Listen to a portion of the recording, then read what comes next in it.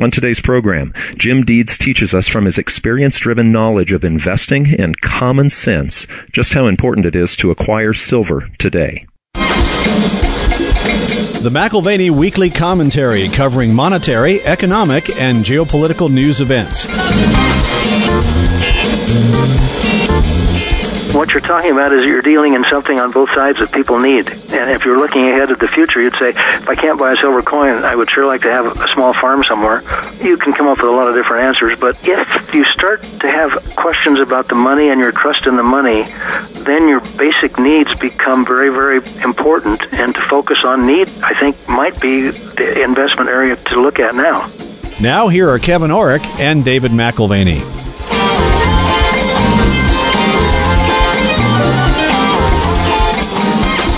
Welcome to the McAlvany Weekly Commentary. I'm Kevin Orrick along with David McAlvany. I'm eager, Dave, because Jim Deeds called. He's been calling over and over and over this last month or two, and he's been saying, are you guys paying attention to silver? Are you even looking at what's going on? And this is a man who we have on a regular basis, has a relationship with your family and a history with your family. But what we know Jim to be is a value investor, and he's also a position investor, and he teaches people how to take a position in something that makes sense, and then just watch. But his emphasis is on that which is undervalued, and it's no longer arguable that the markets, stock and bond markets, and real estate to some degree, these markets today are overvalued. Right. What is argued is whether some new event, whether it's a tax policy shift, a fiscal shift, whether those things will change the revenue streams of the companies in the broader indexes and raise their prices even higher, with some justification, of course, if those hypothetical events do come to pass. Well, and you have to look for an investment that is commonsensical, okay? We live in a different day and age where it's very technological, and people will say, oh, price earnings doesn't matter. You know, it doesn't matter how much debt we have in the country.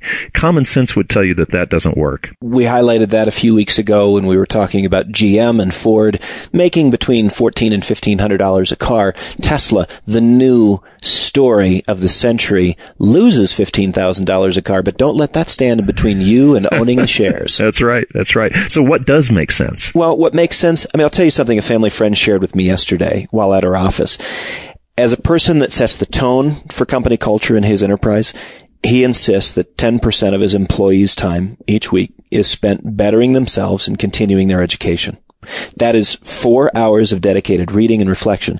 That is an investment from his point of view that makes sense, and I agree. Well, and you push that here. I mean, honestly, Dave, we have the book a month. We don't always do it every month, but we read numerous books through the year as your employees, and we sit around and discuss the book afterwards. Well, and from the vantage point of this gentleman's coworkers, I think they must appreciate that sort of investment is sort of a radical departure from the norm of hyperproductivity and micromanagement.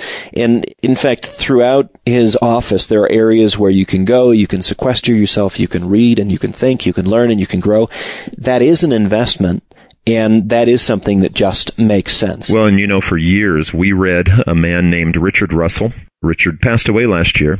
He lived a very long life. You know, he wrote about Dow theory for over 50 years, and I know I read 30 years of those 50. Education was a critical choice, in his opinion, in where you should continue to invest. And he mirrored John Templeton, whose personal investment in education, he continues that with his legacy through the Templeton Foundation, but he was always advising. One of the top 10 things that you could invest in was your own education. And I think, today we'll expand the scope in terms of what you should be investing in, what just makes sense. Well, and Dave, I have to tell you, I've got a fairly extensive bookshelf like you. There are a number of books that I've bellied up to the bar to pay for that Jim Deeds recommended to me. He is a reader. Well, he's one man that I've known since my teen years and continues to excel at this kind of personal educational growth and development. And frankly, in areas that stretch beyond sort of balance sheet analysis, macroeconomic reflection, he captures a glimpse of the beautiful. He's looking for the soul-stirring in nature from behind a lens. And I think that brings a radically different kind of perspective to what Jim Deeds sees when he does happen to be considering a value play in a certain asset class. And frankly, what he's done is he's trained himself to see the world from a different perspective. And I appreciate the balance which beauty brings to the sphere of finance, sometimes an area that breeds cynicism and suspicion, but it's an interesting perspective and balance. Well, I've always enjoyed the fact that Jim can key us in on something 2, 3, 4 years early so that we can take advantage of it as well. Jim, you've commented and given us perspective in many areas before. When we are looking for an investment that just makes sense, is there a way that you choose an investment? David, I appreciate your introduction. It's amazing that you mentioned photography because it might fit everything we're going to talk about this morning. I enjoyed photography, but never did it as seriously as I have the last 30 years. And that happened when I lost my sight in one eye. And I only mention this as a beginning to our program. When I lost sight in one eye, it changed a lot of things that I do, and obviously photography was something I could do a lot more of. And the point I'm making is that you really don't appreciate what you've got until you lose it, or you're apt to take many, many things around you for granted. I'm sure that most people who are seeing with two eyes never think twice about the fact that they enjoy each day and have a normal life. I won't go any further except to say that once you lose one eye, you every day wake up and say, wow, it is a beautiful world and I can still see it. This is a miracle. Having said that, I would say two things leading into this. I want to talk about silver, but I think two things might be important quickly to say. One is, I am 2 generations, perhaps even close to 3 generations removed from some of the listeners today, and that's a huge difference. I know your dad has talked about this, and I have as well. A cultural change in America has taken place and continues to take place at a very rapid pace. So things that we see or the perspectives that we have are certainly from behind or from yesteryear, and our challenge, of course, is to update this and to stay on top of what's happening, and then if we can do it best, try to look ahead. And so that's why I wanted and I appreciate the chance to talk with you about silver, because at the moment, silver would be on the lowest level of investment choices, I would guess, with most people. As we look at this sort of 2-generation gap from you to many of our listeners, I think I'm somehow in the middle, because the things that have influenced you were, to a degree, required reading in our household. I know you've been influenced by Gerald Loeb's book, The Battle for Investment Survival, originally published in 1935. That was required reading in our house. It's a classic. Can you tell us about it and kind of some perspective that brings to, again, how you choose an investment? That's a neat question, and it's something I've enjoyed all my life. I went into the investment business, we'll shortcut it. I went into the investment business, went to work for Dean Witter in 1968. And in 1968, I thought I should read and learn as much as I can. And so there were many investment gurus over the next 30 years that I picked up each one and read what they did, and many different people with different opinions. And I kind of focused that down into 3 people this morning who really effectively directed me in the direction I wanted to go in my investment career, and that was that they were investors. They weren't gurus. They weren't short-term timers. They were amazing people with thoughtful ideas about the art of investment. And, of course, as you mentioned, if we look back, Gerald Loeb's book was really a landmark book in my mind, and I read that, and there were many ideas in the book, but the one idea that came through to me that was with me the rest of my life, he wrote specifically about an ever-liquid account, and he had a chapter written on the ever-liquid account. I won't waste time on that, but I will say only that an ever-liquid account, in his mind, was an ongoing thought process with how he invested his time or his money in the best profitable and positive way he could. So, in simple terms, today he would decide, I have 5 things I'm most interested in. I list them from 1 to 5. Number 1 is really important to me, and down to 5. And these are where I will spend my time or my money. And then what he did, which is reverse of what most people do, was that from that day on, he would look each morning as he got up at what had happened overnight and what was changing in the world, and then he'd ask himself, is number 1 still number 1, or is there a better idea out there? This is an amazing self-correcting way in the investment market or in your life to keep on top of what's happening and to be in tune with change. So I was amazed, and I ran investment portfolios, stock portfolios in that fashion, and usually never had more than 3 or 4 or 5 ideas at the most. And sometimes I'd get down to where I only had all of our money invested in one idea because it was just by far the best. That's why I mentioned silver to you the other day. I think all of a sudden in today's world, silver might be considered as something that might be pretty good. It's interesting because I went to work with Dean Witter 30-something years after you did, and the review in my first year at Dean Witter of that required read, The Battle for Investment Survival, gave me a very different perspective on what Wall Street's approach was. And then as we led up to the year 1999, 2000, 2001, what it had become. And because in Loeb's book, he's not afraid of a concentrated position. In fact, he would argue that you keep an eye on the eggs in your basket, and there's no possible way to be an expert on 1,000 different eggs in a singular basket. Just know what you know and know it well. And so that idea of sort of refining and reviewing and reanalyzing and making sure that what you own is still worth owning, but if in the end it means you own a concentrated position, I mean, this is one of the scions of Wall Street. He'd say, that's okay. It kind of flies in the face of what we hear from Wall Street today. I would agree with you 100%. And actually, in my lifetime, the most successful investments I had, I was always pretty much a one-on-one kind of person. I will mention two other people only in this conversation because, you know, I saw Joe Granville. I got to know Bobby Prechter. I listened to Stan Weinstein. I listened to many, many different people over that 25-year period with ideas or cues or ideas as to how you might make money in the market. That was the main cause they would talk about. There were only three people, however, that really stuck in my mind as to how to invest. And that's certainly a question that might be in question today as to whether anybody knows how to invest anymore, just trade the market.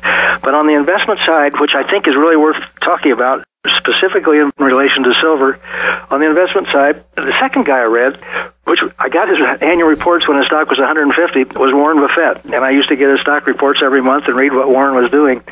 And I would only say one thing, which it was so simple, and his whole approach is so simple, and I'm sure people think he's a genius, and he is in simplicity.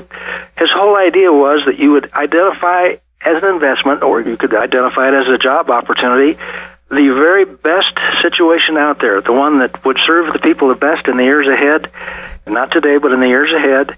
And then he said, number two, wait, in the case of stocks, until you can buy that investment when nobody else wants it.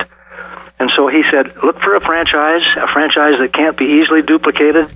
And, you know, he ended up recently buying Burlington Northern Railroad. You sure can't duplicate that. And he bought Sherwin-Williams Paint. You can't duplicate that. So his idea was simple. You look for the leader, the franchise, and then you wait until you can buy it at a point in time when nobody else wants it. The third fellow was the same way, Jimmy Rogers. I read him way back when. Jimmy Rogers was partner with George Soros, and Jimmy Rogers had a different view. He said you have to look at least 2 years ahead, and you have to be looking today at what people may want or need 2 years from now. It was an amazing way of looking at things. Now, obviously, he and Soros were very, very successful using that approach. And I remember reading at one point the Israelis had a 7-day war with Egypt or someone, I don't remember exactly who, but their whole air force had been shot down, and it was kind of a dreary ending to the war. And Jimmy said, if the Russians provided the Egyptians with better aircraft than the Americans could provide for the Israelis, then we're going to have a big change in how we design and make airplanes in America, and I'm going to check out and see which companies will be able to adapt to that change. And he did, and he came up with names that nobody had ever heard of, and that's, of course, how Jimmy Rogers made an awful lot of money as a long-term investor in the markets. Well, I mean, in both cases, when you talk about Warren Buffett, you know, one, he has something to say about finding value. And then there's that theme of the value of patience, because he's willing to wait.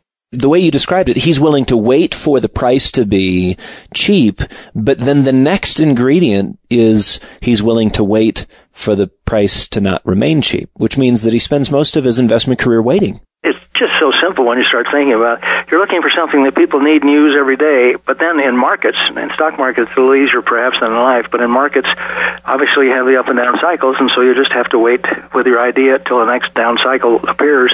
You know, in the 2008 cycle, when Goldman Sachs was going broke, he bought some Goldman Sachs stock when they needed the money bad.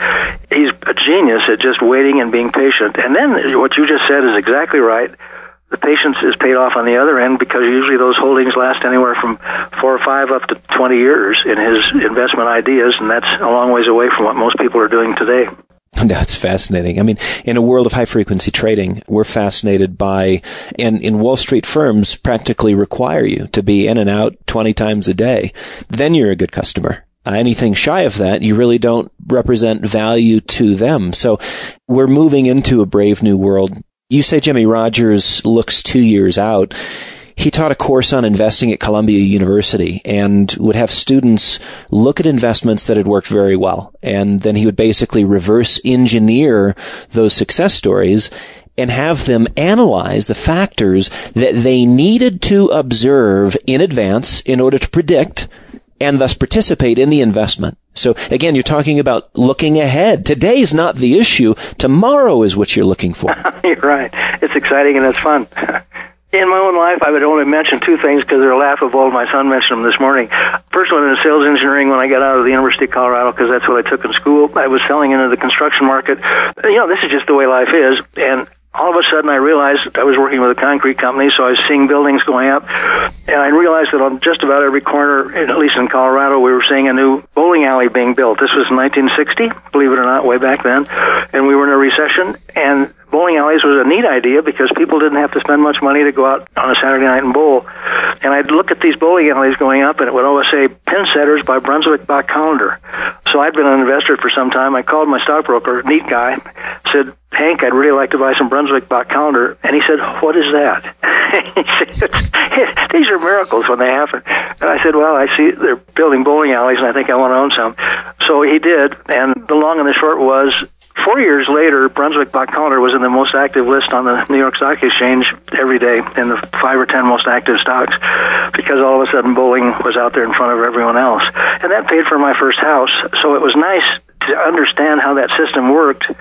And I've tried and not always been successful to do that over and over. And that leads us to today, which we hope is a good idea, and that is silver. Silver is as far out of sight as it's probably been in your life or mine. Would that be right to the average investor? Particularly when you look at values relative to each other. Because, in terms of price, you could go back to the 1920s and 30s and, you had a $20 gold piece, and silver at the classic ratio of 15 to 1 was, right around $1.30 an ounce, $1.25 per ounce, right? So that's where it was. Now it's $16 to $18, fluctuating in that range here in the last few weeks. Is it more expensive? Is it on anyone's radar? Relative to the rest of the world, it's still dirt cheap. Relative to gold, it's very inexpensive.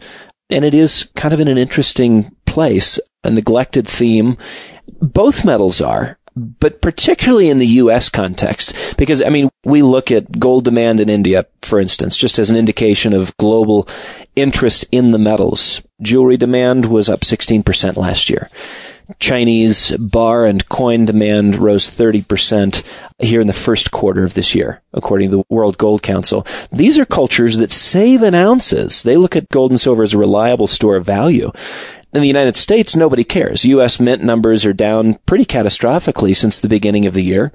But that's just an indication of where sort of the mindset of the American investor is.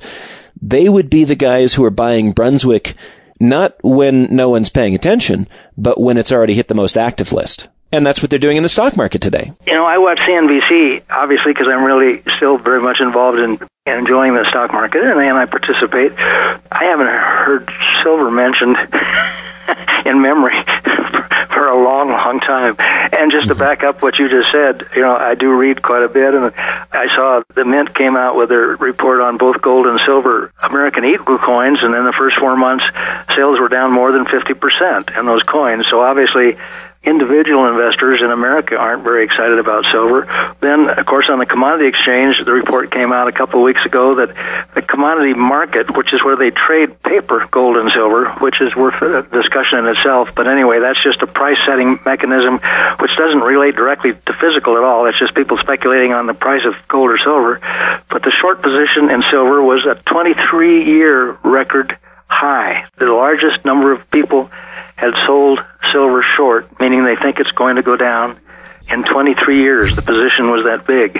And that got my attention as to what we're talking about today, because I thought, golly, if you can buy something that world history tells you always comes back and comes back and comes back again, gold and silver money seem to always return when everything else fails. And if you can buy silver today when nobody in the world seems to want it, it might be a pretty good time to look. So when you think about saving money for the future, silver, does it fit the category of interest? You're asking a good question, which just came to me this morning, I'm sorry to say. But the answer is that we have, you and I and everyone in this country has been interested in making money. The whole economy, the whole culture is designed around how much money can you make, how much do you earn, where can you get a better job. So we've been involved all of our lives in making money. And I think maybe at this point in time, we should be looking at what will we need rather than how much more money do we want. And if you think of need, then a silver coin or a gold coin obviously come into focus very quickly, because in really impossible times where everything is changing daily. This morning they were accusing Trump of giving secrets to the Russians. 2 days ago they were accusing him of treason because he had fired the FBI director. I've never seen America up in the air, nor the world, with more change more rapidly, and not answers that you and I can answer. And you say, wait a minute, I might just need something simple, and if I can buy it when nobody else wants it. A silver coin is money, real money. It's physical. I control it. And on top of that, other people accept it and know what it is. And as you just mentioned, it's used all over the world. So it's kind of an interesting time. Let's talk about scenarios. We've got the Trump administration, kind of an X factor in play. We don't know what policies will either be announced or, what will actually plausibly be pushed through. Maybe signing statements and executive orders will accelerate the trend if he gets very much pushback from the legislatures. So, let's say we hit Trump's target. 3% annual growth. It's a success story. Does silver fit in that scenario? It surely does. See, that's the most exciting part of the whole silver story at the moment, and you and I are on the same page. You can look at two things that may happen ahead, and I surely don't know which it'll be. Maybe President Trump will be successful and get growth in our economy back up to 3 or 4%, which means that industry will be humming and people will be moving and everything will be working the way it should. And the amazing part, if I'm answering your question correctly, is that silver is a one-of-a-kind metal. It is a franchise in Warren Buffett's terms. It's used in the technology area more and more every year all over the world in technology products. And on top of that, you and I both know, we can talk later about it, is in short supply. The short supply comes about from the fact that silver is found on the surface of the earth, while gold, they can go a mile deep and find gold a mile deep in the earth. So most of the silver is open to man's exploration, and a lot of it has already been found. Silver Institute comes out and says we have probably 17 years left of mining silver, and the grade, the amount of ounces per ton, go down every year because it's harder and harder to find, and there's less and less silver available. So that in a boom time, as you expressed, which I think President Trump wants, silver would be an industrial metal in high demand, and at the moment nobody's talking about it, so it would seem like it would fit. From the Silver Institute, one of the categories of growth from last year to this year was in the area of photovoltaic demand. And it was a pretty big increase. As a percentage, it was monstrous. But in terms of millions of ounces used per year, that is an area where, as people continue to want clean energy, as people continue to improve the quality of cells that collect energy from the sun, it's interesting. Silver is smack dab in the middle of that. I think that really makes sense. And I've sat and looked at this.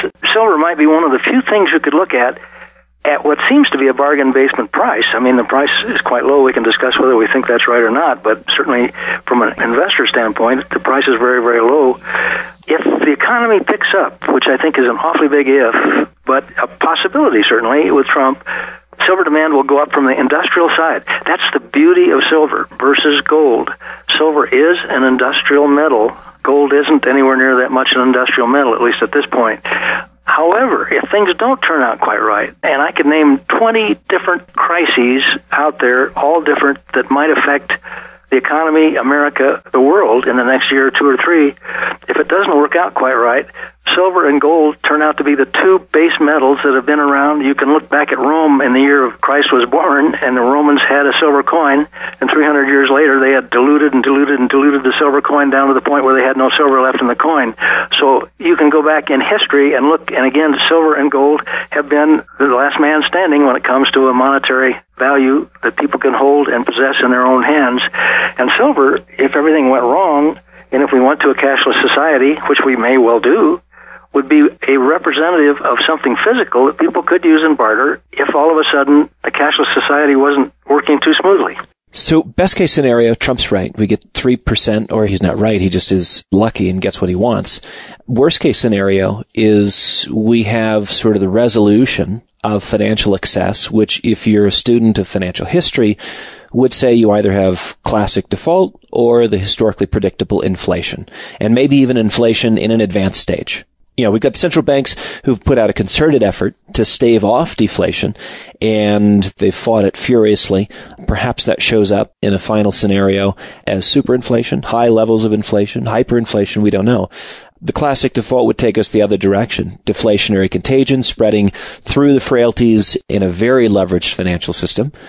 And you would make the case that you don't care, 1, 2, or 3. One very positive outcome, 2 potential negatively outcomes.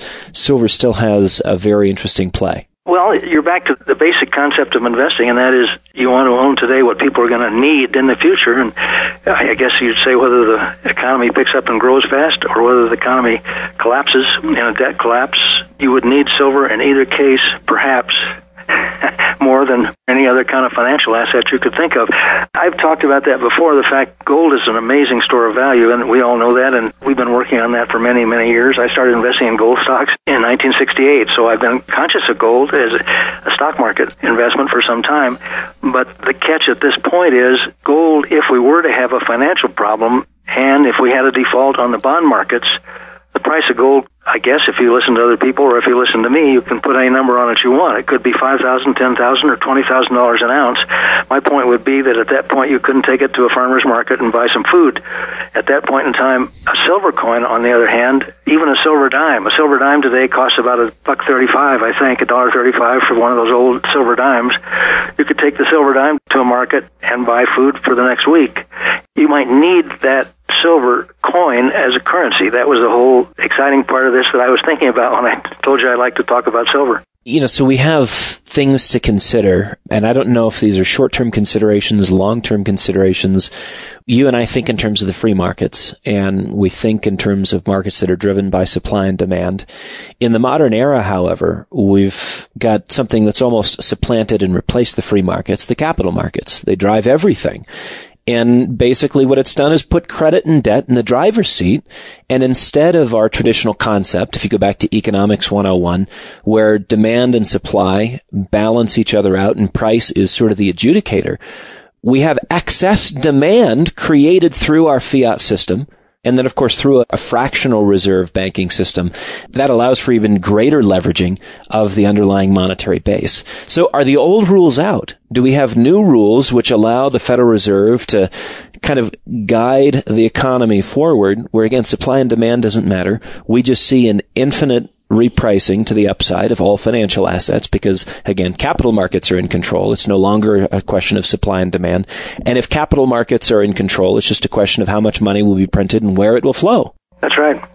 And I'm sorry because I just happen to be of that age, but that's the scariest part of everything we talk about, because I look out my window at most of my neighbors. The guy across the street flies an airplane for United. I can take him and work my way all up and down the street, and most of the people at this point, having read about a $20 trillion current deficit in the United States, or maybe knowing that we have over $100 trillion of future promises for Social Security, for Medicare, Medicaid, that type of thing. Those numbers are so big, if you ever sat and tried to write down a trillion and saw how many zeros it was, you'd say, I don't think I care anymore. And so I'd say that people have really turned away from that, in that it's so over our heads that they just decide either to live for today or take for granted what we've got, which has been so easy for so long that I guess tomorrow will be just like today, won't it? And in that case, I'd say the changes we see happening in the world would tell me the change will be amazing in America. It has to be. While President Obama was president, they doubled the debt from $10 to $20 trillion on the current balance sheet. At some point, people will wake up, and if we don't, obviously other nations are, and they're saying, gee, if you can print money like that, then why would I want to sell you anything? The money isn't worth the paper it's printed on.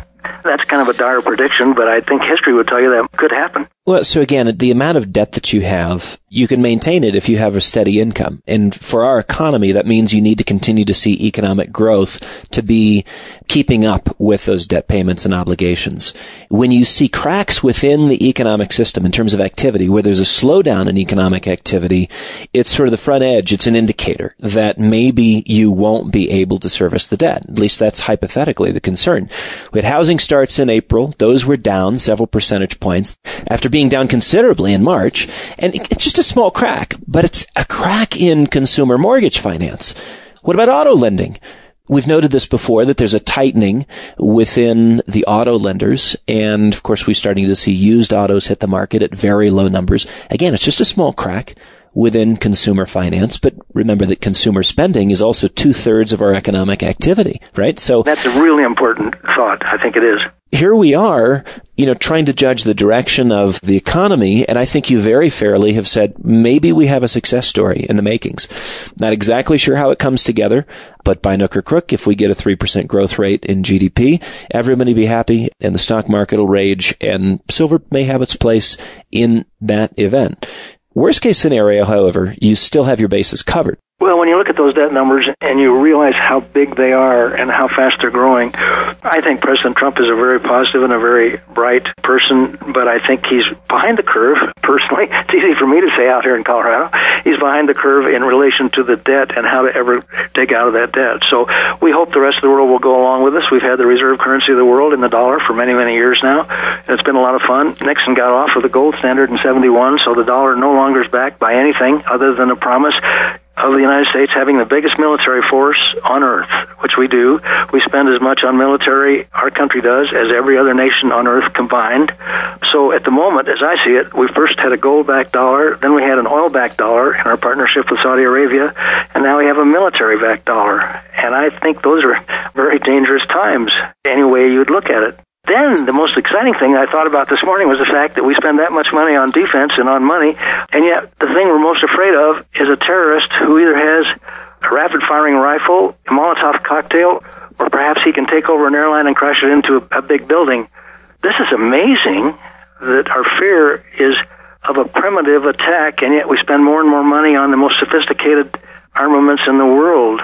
So the debt picture is hard to add up that it really makes sense.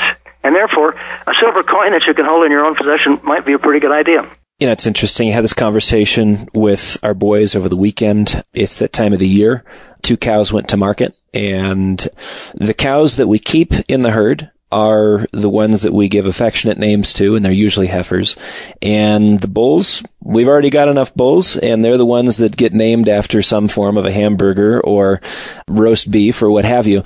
And so each of my boys sold a cow. My older son was a little upset because his was skinny. He was awfully skinny this year, and it didn't yield quite as much. But both of them were wanting to wheel and deal. This is Sunday night. They wanted to wheel and deal on Sunday night, and they said, okay, so what's the price of silver? And I said, it's about $16.50. And they said, wow, last time we bought it was $18. That's great. We get to buy a few more ounces. For them, there's a savings plan in mind. They like silver. What you're talking about is you're dealing in something on both sides that people need. I mean, food is obvious, yeah. and if you're looking ahead at the future, you'd say, if I can't buy a silver coin, I would sure like to have a small farm somewhere. You can come up with a lot of different answers, but if you start to have questions about the money and your trust in the money, then your basic needs become very, very important, and to focus on need, I think, might be the investment area to look at now. Well, and that's what you said earlier. We've asked the question, and we continue to ask a question that doesn't have a specific answer. How much do we want? And there's an infinite inclination, driven by greed, to leave that unanswered and just continue to move the goalposts. If it's $100,000 a year in income, maybe it's $1 million a year in income. If it's $1 million in net worth, maybe it's $10 million in net worth. Whatever it is, we can always move the goalpost if the question driving the conversation is how much do we want? And you're asking the question, reframing completely, saying, what will we need? And that's a totally different way of looking at things. And that would be the only thing I could conclude on in talking about this, which is really fun. You could talk the rest of the week about it, and that is, we think maybe we're on the edge of dramatic change. Here in America, here in my neighborhood, the culture is certainly different from anything I've known before. People's interests are way different from anything that I had or my dad had. So we know there's change, and it's coming faster and faster. And as you look at that, you're saying, wait a minute, I have to fit into this. Where do I fit? Well, the question there becomes a lot of fun, because you say, if I do see change coming, what would be something that people will need 2 years or 3 years from now? I would give you 2 examples. I think a silver dollar for barter or a silver dime for barter might be an idea. And then I would say, if your son wants to become a plumber, that's a pretty good idea. We've had a neighbor and my daughter in the last month both have their sewage lines clog up between their house and the street. And this sounds pretty common, but in both cases, the plumbers came out, and in a day and a half, they fixed it, and in both cases, they charged them $5,000. And I've thought about it since it happened, and I thought, golly, when your sewer line plugs up, you're at the mercy of the guy who can fix it. Now, there must be a lot of opportunities like that coming where people will still have a need and not be able to do it themselves, and that would be the exciting part of business as we look ahead, right? Oh, absolutely. Absolutely. Well, a few months ago, you sent me a chart of silver by Ronald Rosen. I don't know if you remember that. He was arguing for a replay of the 1970s, looking at an annual logarithmic chart of silver. What do you think of the catalysts that take us into the third digit for silver? And are we really talking about just an extension of the trend, long-term devaluation of the dollar, just being accelerated and shrunk where time gets compressed, and all of a sudden, instead of the long journey from $1.30 an ounce back in the 20s to $16 an ounce, or for silver, from $20 to its high here recently of $1,900, that's a story of currency devaluation. I mean, are we talking just about the monetary Ponzi scheme? See, I think I would just give a plug because it's a fellow I know. Doug Noland has been writing the Credit Bubble Bulletin, I think, since 1997 or 98, and I, for some reason, just happened to latch onto it at that point. And Doug writes a letter every week, believe it or not, updating on credit, money markets, and where they're at. And as you watch and go through that, he's amazing in the detail and in the update that he gives you, which gives you a perspective on what is really happening. You don't see those numbers anywhere else, and you don't see those ideas anywhere else. But the point I would make in answer to your question is that monetary growth and debt growth have been exponential. That's a big name, and it's a big word. And basically that means that while it took 50 years, well, I remember silver being $1.25 back in 1966. And I remember the Hunt brothers had cornered the market and silver got up to $50 an ounce. And that happened in 1979. So in answer to your question, obviously there are many unknowns that could change the price of physical gold or physical silver. And to my way of thinking, in terms of Warren Buffett or anyone else, or of the ever-current portfolio, silver would be one of those that has the highest potential for gain and the lowest risk factor that I could find.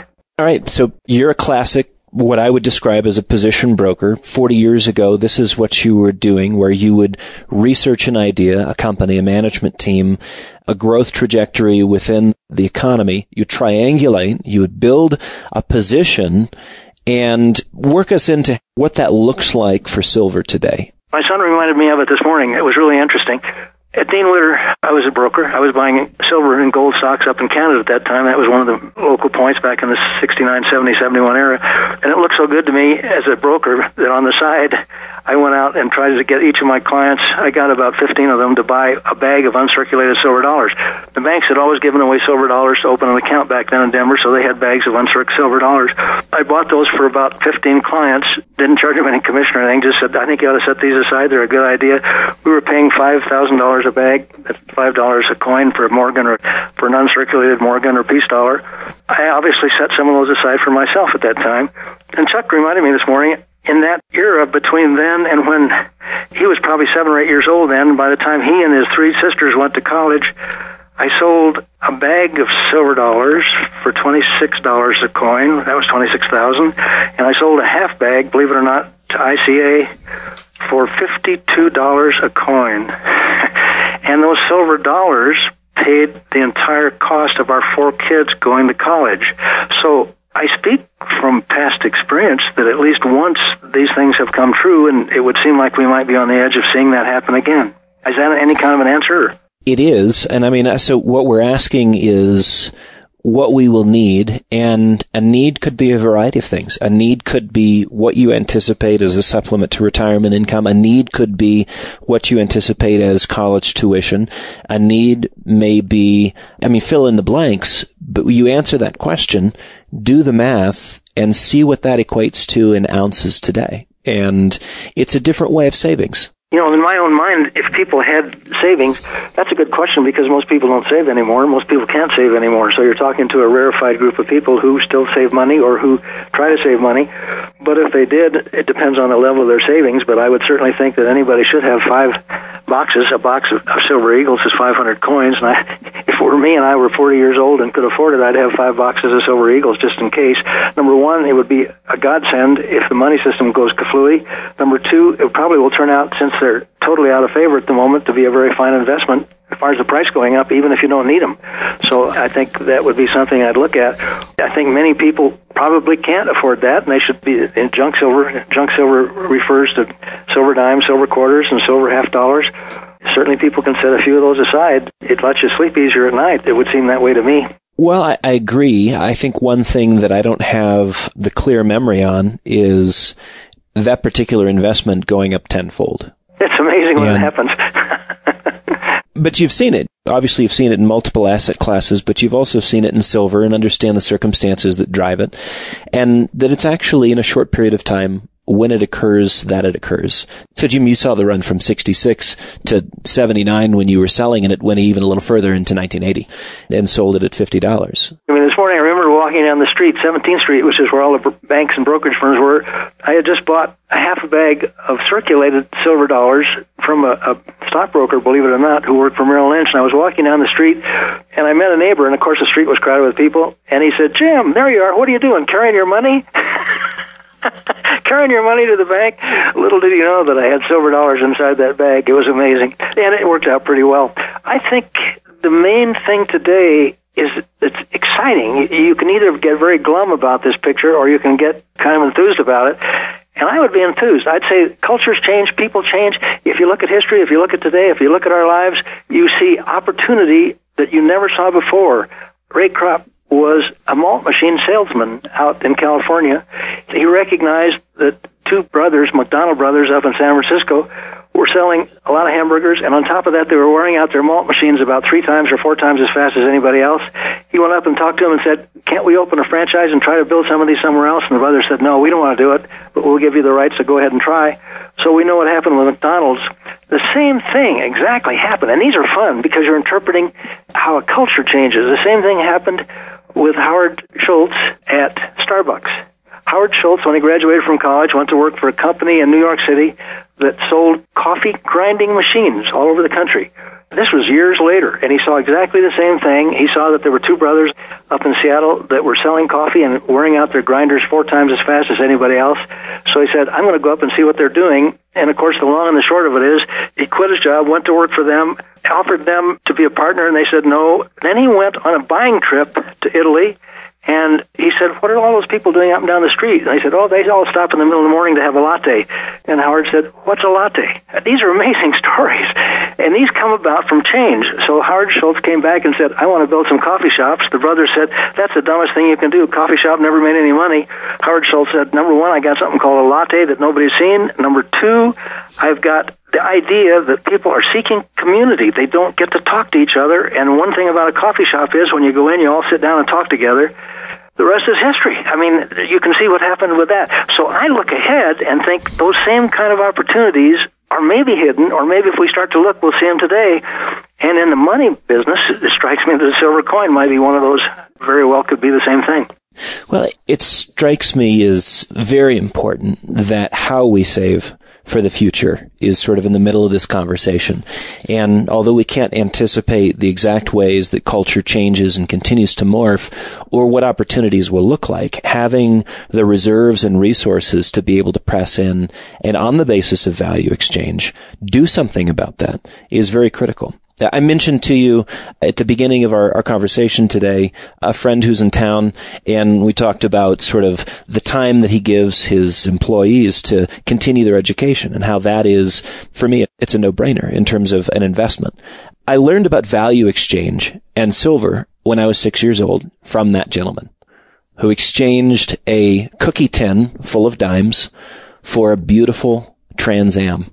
Convertible Trans Am, and this was, for a 6-year-old boy, I'm absolutely mesmerized. We drove away, and I'll never forget thinking, I don't even know what the cookie tin had in it, but I want one of those cookie tins, and whatever was inside, because you can get a Trans Am, a gold Trans Am, special edition, with the flaming wings on the front hood, and I mean, it was absolutely spectacular. People been doing that same thing, for thousands of years. When times got tough or different, all of a sudden a silver or a gold coin appears again, and you can do what you just explained, right? Well, that's right. And that happened to be in the time frame of around 1980. I mean, silver was trading at very high levels, and it made absolute sense to be taking your silver, or gold in that case, and exchanging them for other stuff, using them as money, which is to the point. What is the primary object of owning gold and silver? In my opinion, it's the best substitute for cash.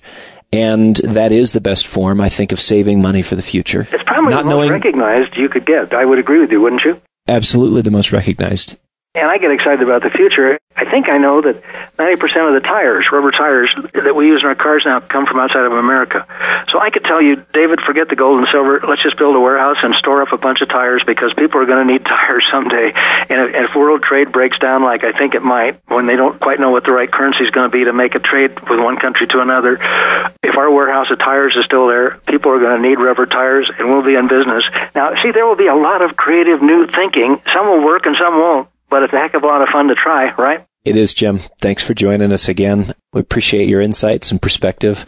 Thank you so much. You guys have a good day. One of the things I love about this place, Dave, is the history. Okay, you're talking about someone who, when you were 6, you got a chance to see the value of a tin box of silver. Okay. And you're talking to Jim Deeds, somebody that you also knew going back into your single digit years. Okay.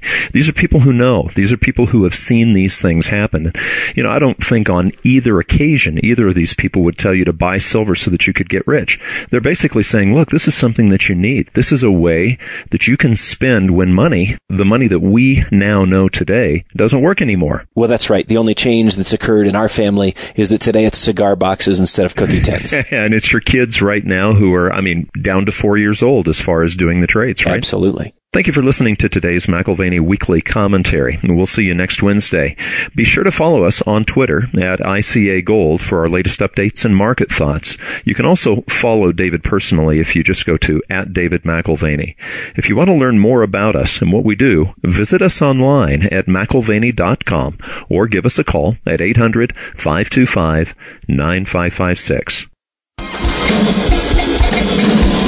This has been the McAlvany Weekly Commentary. The views expressed should not be considered to be a solicitation or a recommendation for your investment portfolio. You should consult a professional financial advisor to assess your suitability for risk and investment. Join us again next week for a new edition of the McAlvany Weekly Commentary.